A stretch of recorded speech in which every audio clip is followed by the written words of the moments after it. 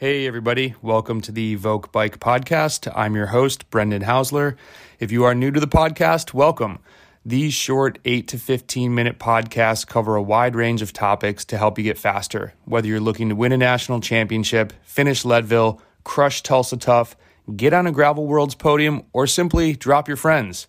If we've never met, I'm the co-founder and president of Evoke Bike.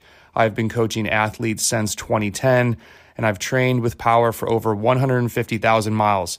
I've also won 3 Masters National Championships, but I'm mostly proud of my nearly 100 Pro 1 podiums simply because it shows my consistency in the game and my hunger to get better for not only myself, but the Evoke community, which includes you.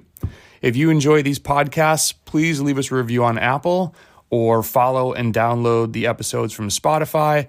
And if you want to take your support to the next level, please click the support link at the bottom of this podcast, where your donation will help us pay for everything that helps to keep this free podcast going. Now, to the show.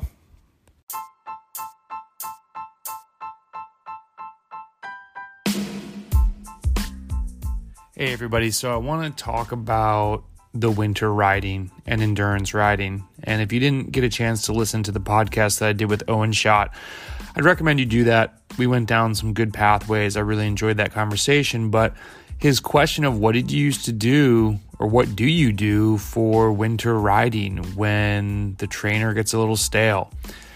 I'm posting this after just looking at an athlete who did a 4-hour endurance ride inside. And he had messaged me after and just said, wow, can't believe I just did that. I struggle with this because if you followed me long enough, you know that I used to live in upstate New York near Canada. It is very cold there. It is snowy there. It is dark and gray and gloomy there. But I really, really, really, really wanted to get better at cycling. And so for a lot of the early years, I put in the work on a dumb trainer, looking at a screen for visual anything. I would play music, but mostly I would think of springtime. And the reason I say hesitate to preach, I don't even want to preach, to talk about this is because I don't ride inside anymore. I moved my life to Tennessee. And then when I met my husband, Chris, I said, this is as far north as I will ever live. And that's really when we started talking about spending more time in Florida through the winter months. And he thinks I'm kidding when I say I'm not spending Christmas or any cold months in North Carolina. I'm not. It's just not happening. So I made a drastic shift, and I understand that most people aren't going to do that for a sport or an activity, but I really started to think if I need to get out of Rochester because the weather was so bad.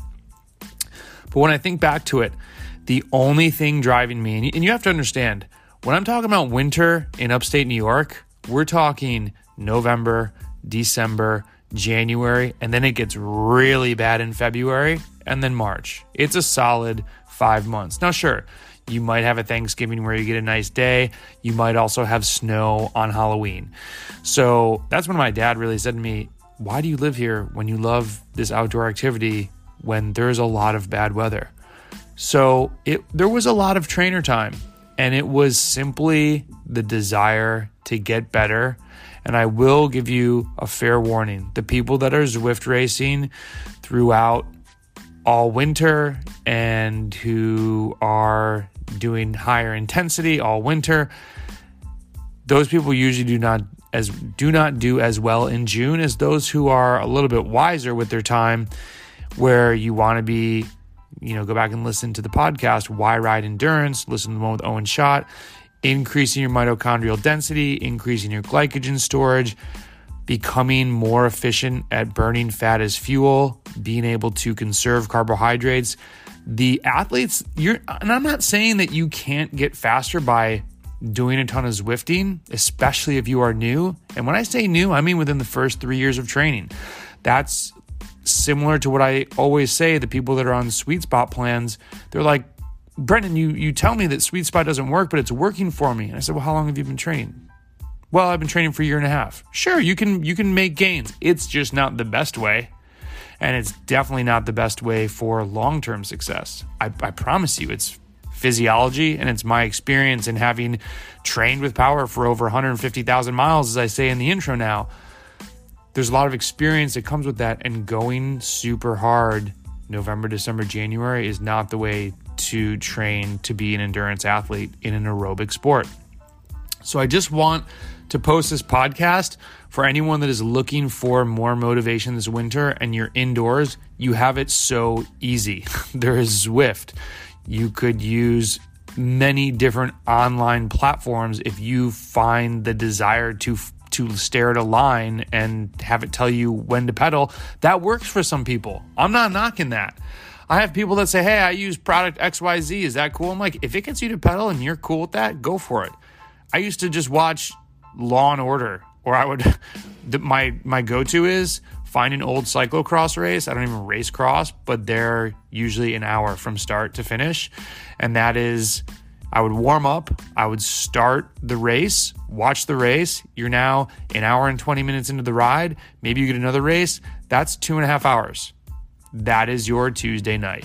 And that's what I would just do on repeat over and over and over and over again. And on the days when I thought, oh man, I really don't want to go downstairs, I would just think of people that dropped me the year before. And I would think of, especially, I was very competitive with people in Pennsylvania. They had slightly better weather than us, and there was no Strava at this point in time.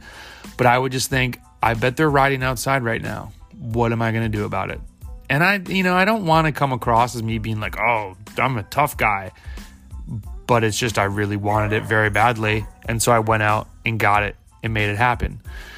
So just figure out what's going to motivate you. And if you're not racing, think of yourself as the long-term cyclist. Sorry if you hear Lala's freaking out in the background.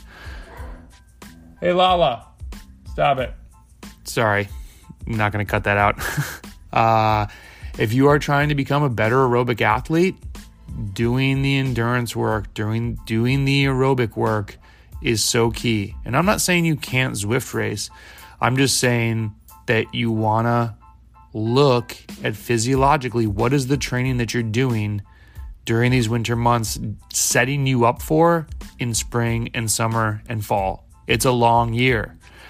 If you are just always activating the glycolytic system, if you are going hard as many times as you want to in June, that might not be sustainable. You don't have to go just zone 2. I have some full max efforts during these months. They're just shortened and they're very sporadic. And depending where you might need to do a group ride because you're getting faster with watts, but you are really bad in a group. Maybe that needs to be addressed. It's so athlete specific, but this podcast is more about if you know you need to be indoors and you know you need to do a 3-hour ride, figure it out. You need to find that motivation.